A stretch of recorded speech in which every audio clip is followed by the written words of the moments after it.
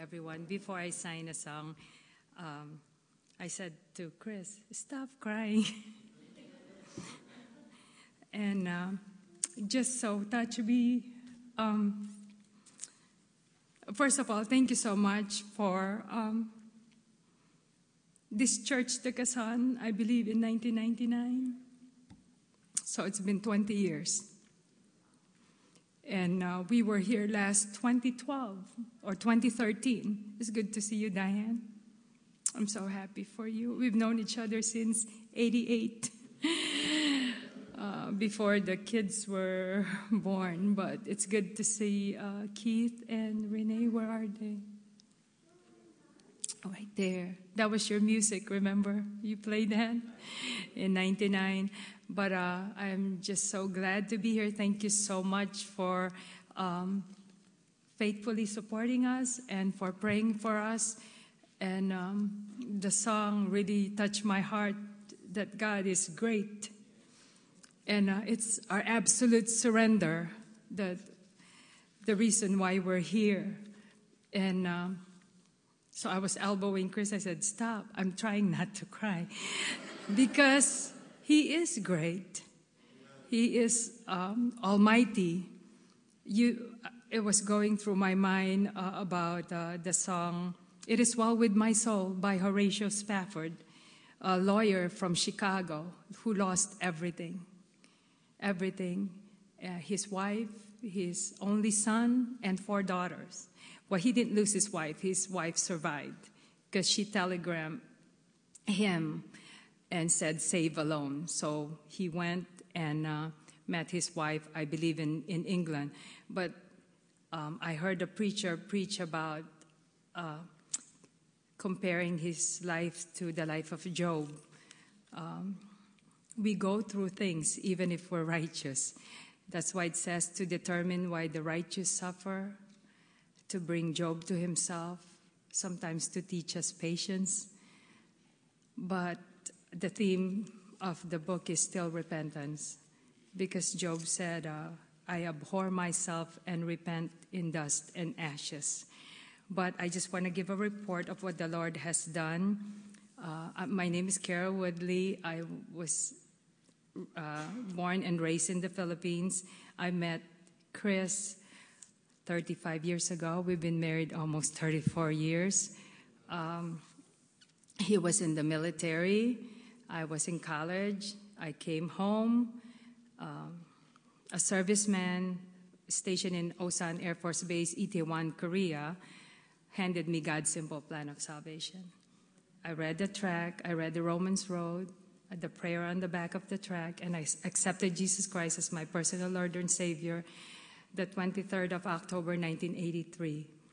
And on the back of the tract was a address of a Baptist church started by an American missionary. And oh goodness.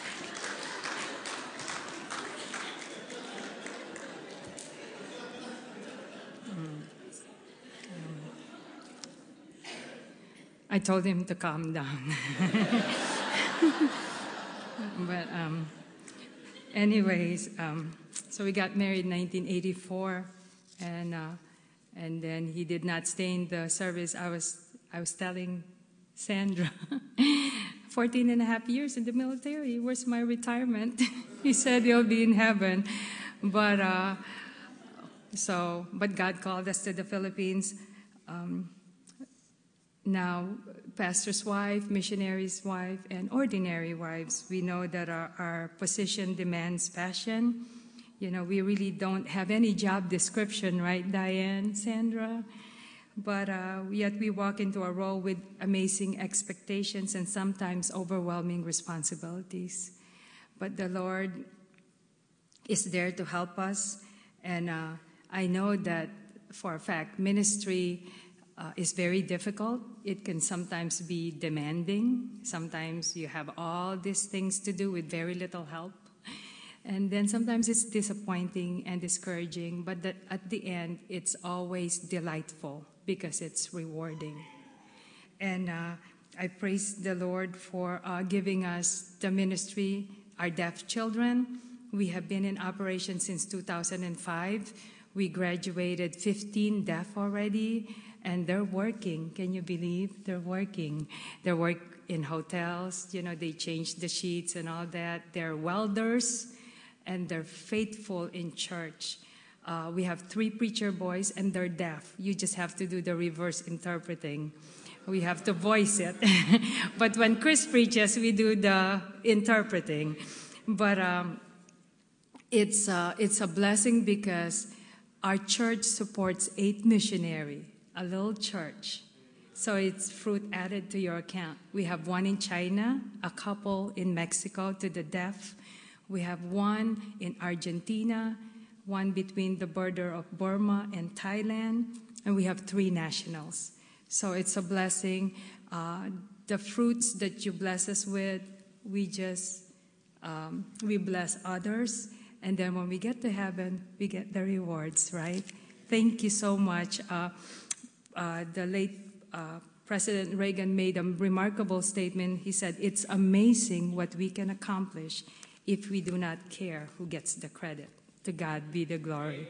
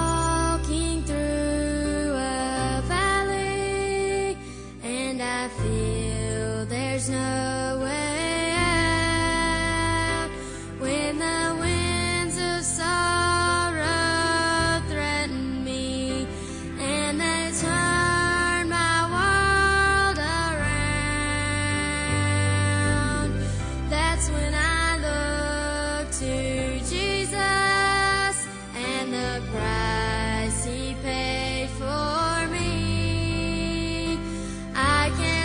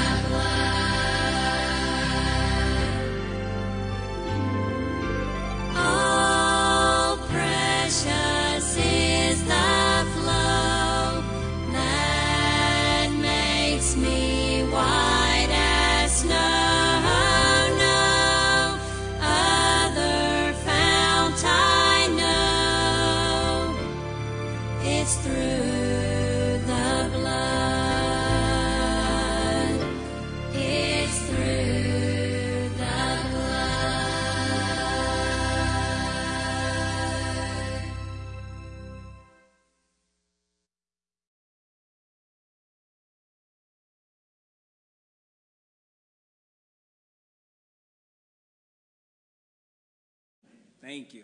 And I was so tickled by the music. I was just, we having church here. Oh, my. I was worshiping God. Boy, that song, that was such a, Renee and Keith, that was, it brought back memories to my heart because I thought I'm humbled. The fact that God is so great to save a young man from Chicago, Illinois, growing up and family of 12 out of the projects, and how God is, he delivered me, knocked on my door in the Air Force and told me about Jesus. And you know what? I never got over it. Don't get over it. Don't get over it. Amen. He's so great. He's so good. And my wife and I were just so grateful and honored to be here. Pastor Chippewa and Sandra, thank you. And we're so grateful to be able to present what God is doing through us. It's about him. It ain't about me. It's not about Chris Woodley. And I'm so humbled at that. And that's why I was worshiping with you folks, amen, this morning. And I saw God speaking to my heart and speaking through me. We'll take your Bibles and I want to get a chance to share and break the bread of life with you folks, amen. So Acts chapter number 11. Acts 11.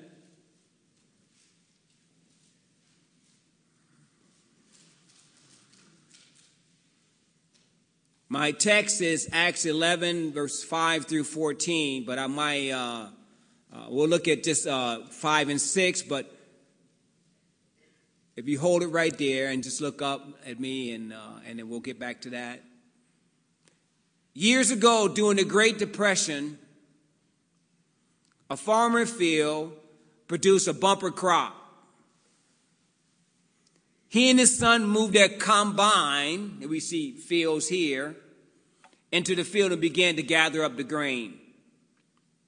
Suddenly, the combine broke down, and the farmer discovered he needed a part. He rushed to the store only to learn that the part was unavailable. He searched the neighboring towns without success. In desperation, the family tried to harvest the field by hand. Can you imagine harvesting a field by your bare hands? After days of back-breaking work, they had not made a dent. With a broken heart, he said, I'm afraid we're going to lose this harvest. The farmer's dilemma speaks of a lack of power over their situation. We're facing the same situation in our churches today in America. Alex de Tocqueville, a Frenchman who came to America in 1831 to study prison reform. This is what he observed. I sought for America and the genius of America in its commodious harbor, in its ample rivers, and it was not there. In its fertile fields and boundless forests, and it was not there. In its rich name and its vast world trade, and it was not there. In the Democratic Congress and the matchless Constitution, and it was not there. Not until I went to the churches of America and heard the pulpits aflame with righteousness did I discover the secret of the genius and power. America is great because it's good. And if America ever ceases to be good, America will cease to be great. God is seeking individuals today. Population, 7.7 billion people today. There's a population 3 billion between West Africa and East Asia. 97% is in the 1040 window. There's so many people. Why did Jesus go to the cross? Why did Jesus go to the cross? He went to the cross to finish a plan. John 3:16. We all know that verse. He went to the cross to furnish a payment. John 6:23. What can wash away my sin? Nothing but the blood. Nothing but the blood of Jesus. He went to the cross to free us from hell and to make eternity that much better. Let's have a word of prayer. Father, thank you for this wonderful day. And Lord Jesus, help us now this morning as we break the bread of life. Speak through me to your people. In Jesus' name, amen. Look what it says here in Acts chapter 11. I was in the city of Joppa praying, and in a trance I saw a vision, a certain vessel descending as it had been a great sheet let down from heaven by the four corners, and it came even to me, upon the which, when I had fastened my eyes, I considered, and saw 4-foot beasts of the earth, and wild beasts, and creeping things, and fowls of the air. How do we see a clearer picture of worldwide missions? How do we see a clear picture of a worldwide mission? We see here that in Acts chapter 8, the 3 sons of Ham, we see Ham, we see the Ethiopian eunuch, God speaking through his heart, he got saved, amen?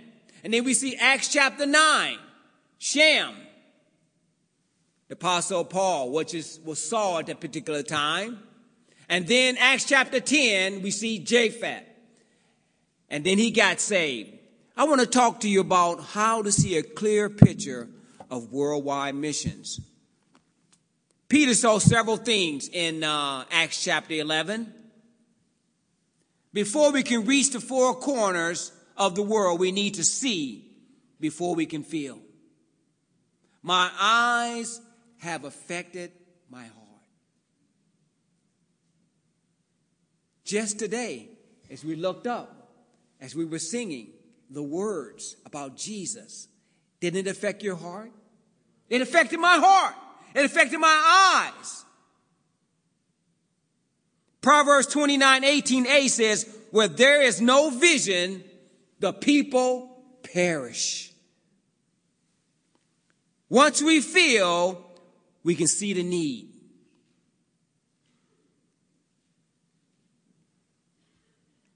Matthew 9:36a says, but when he saw the multitude, he was moved with compassion on them. Movement causes friction, and friction causes pressure. And with this pressure, there is progress.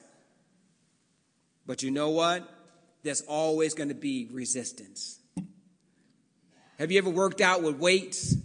There's always going to be resistance. And with this resistance, they'll be and make you stronger. Jude 22, the Bible says, and some have compassion, making the difference. Peter experienced several things in Joppa. Number 1, look at verse 5. He prayed. He prayed. He prayed. Prayer is something that we want to do in our lives as Christians. Push. Pray until something happens. The effectual fervent prayer of a righteous man availeth much. What is it talking about, Brother Woodley? I'm talking about prayer. God wants us to pray. Call upon me and I'll answer thee and show thee great and mighty things which thou knowest not. My favorite verse in the Bible is John 14:14. If you ask anything in Jesus' name, I will do it. Amen. That name is above every name. That name is magnificent. He prayed. He perceived. Look at verse 5 again. He became aware of his circumstances.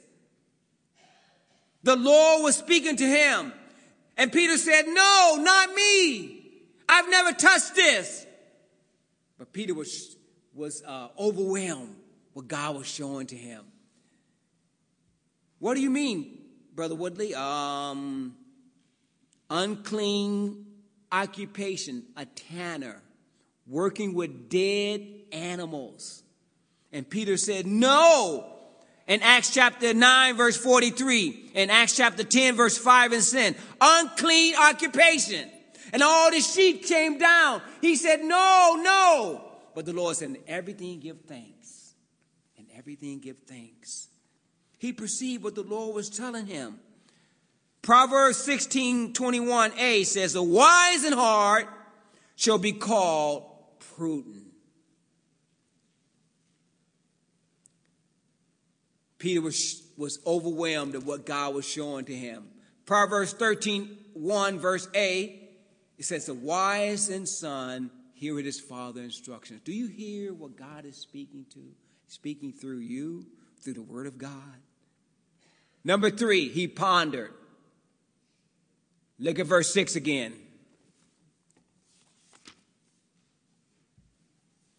Upon the which when I had fastened my eyes, I considered what God was doing. I pondered. You ever thought and regurgitated the word in your heart over and over again? You know, a cow has 7 stomachs. They chew it. They come back up, chew it, come back up. He pondered.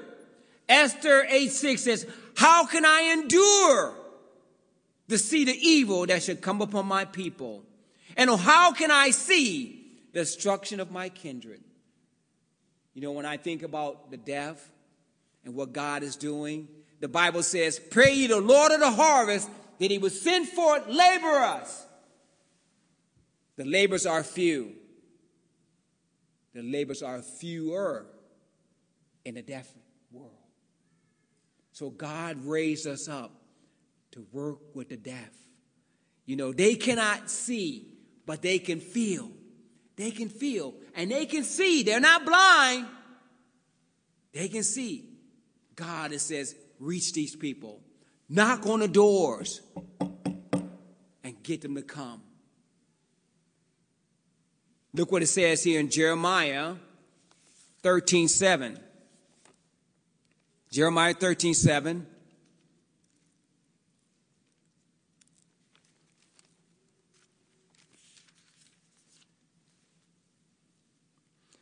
Then when I went up to Euphrates and digged and took a girdle from the place where I had hid it, and behold, the girdle was marred. It was profitable for nothing. God has told you something odd to do? He told you something just to go up and look and get this thing? God tells you odd things, but are you willing to follow it? I was willing. I've been willing so many years. In 1988, I surrendered to go to Bible college after 10 and a half years in the military. In 1998, God says, go to Bible college. Now I want you to go to missions in 1988.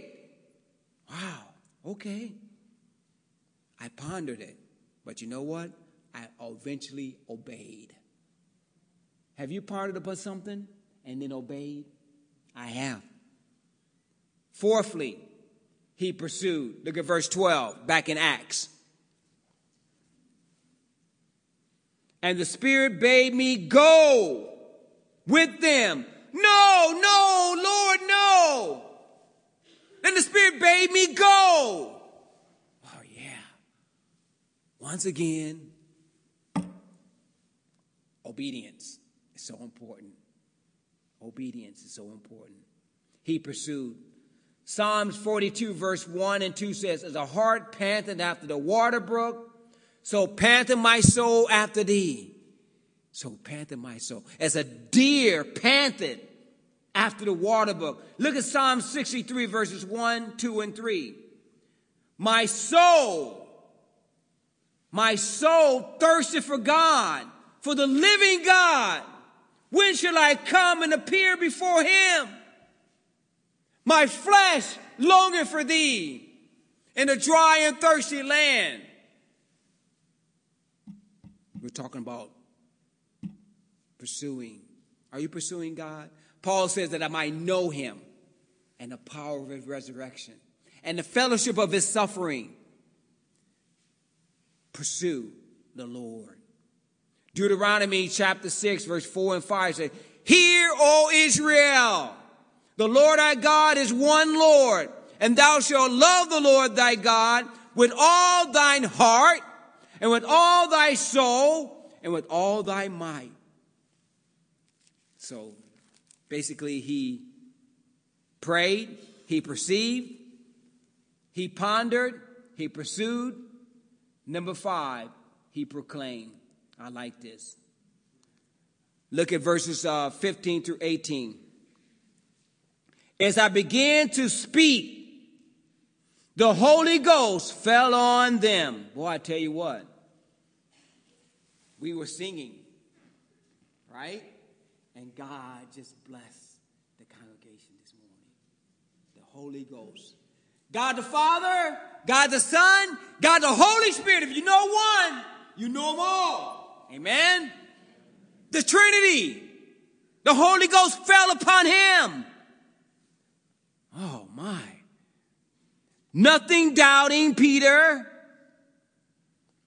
Moreover, these 6 brethren accompanied me, and we entered into the man's house, and he showed us how he had seen an angel in his house, which stood and said unto him, Send men to Joppa, and call for Simon, whose surname is Peter, who shall tell these words, whereby thou and all thy house shall be saved.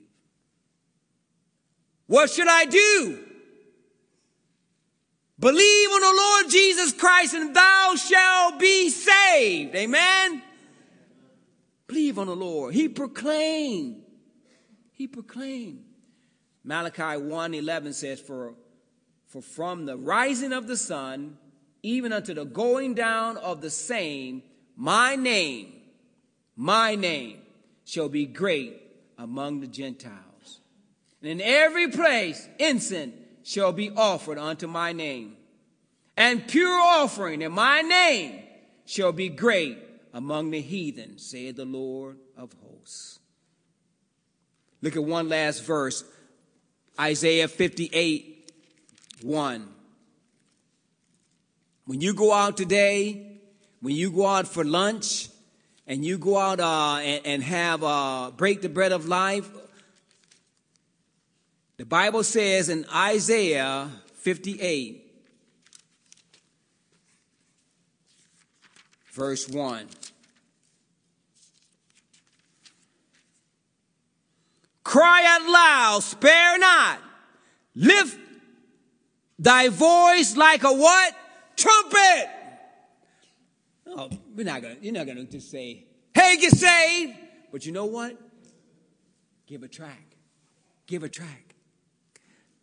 We were walking down the street. When we first got to the Philippines, you know the story. And a family of 5. They saw me. Hey, Mr. American, can you help me? I'm hungry. You know what I said to him? Silver and gold have I none, but such as I give unto thee. And he said, come in. And they all got saved. Amen. Family of 5. But you know what? The magical part about that, God is great. We went back to follow up. And his brother was there, bare-chested, smoking a cigarette. Can I share something with you? Lift up your voice like a trumpet, amen? He got saved also. These men are one is in the ministry. We support them out of our church. And the other one's in Bible college right now. Proclaim, amen. Lift up your voice like a trumpet. Sometimes we toil the night with little to show for it. We got a lot to show for it right here, amen. A lot to show for it. But in Jesus, at the end of our efforts, Jesus will bless and fill our nets. William Carey labored 7 years in India before baptizing his first soul. Adoniram Judson worked 7 years in Burma before seeing the first convert.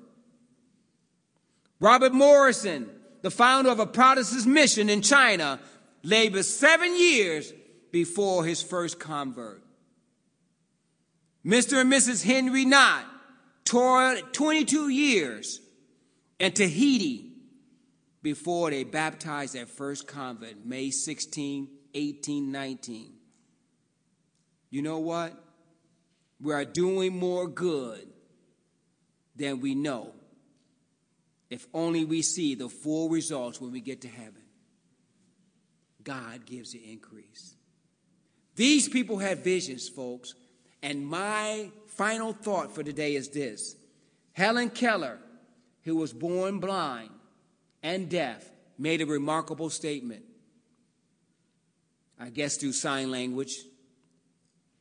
She said, the greatest tragedy to befall a person is to be born with sight and lack vision. Do we have a vision today? I believe Pastor John Chippewa had a vision of this church. And you know what? We kept praying and asking God to do something. You know what? I was touched when I came in here, seeing all these people, man. You know, you've made my life. My prayer's been answered. I am so thankful. Let's all stand out of respect to God's word. And let's give God the glory, Pastor. Let's pray. Heavenly Father, thank you for this wonderful, wonderful day this morning. Now, Father, may you help us now in the invitation and fill this place, Lord God, with your glory, which you have.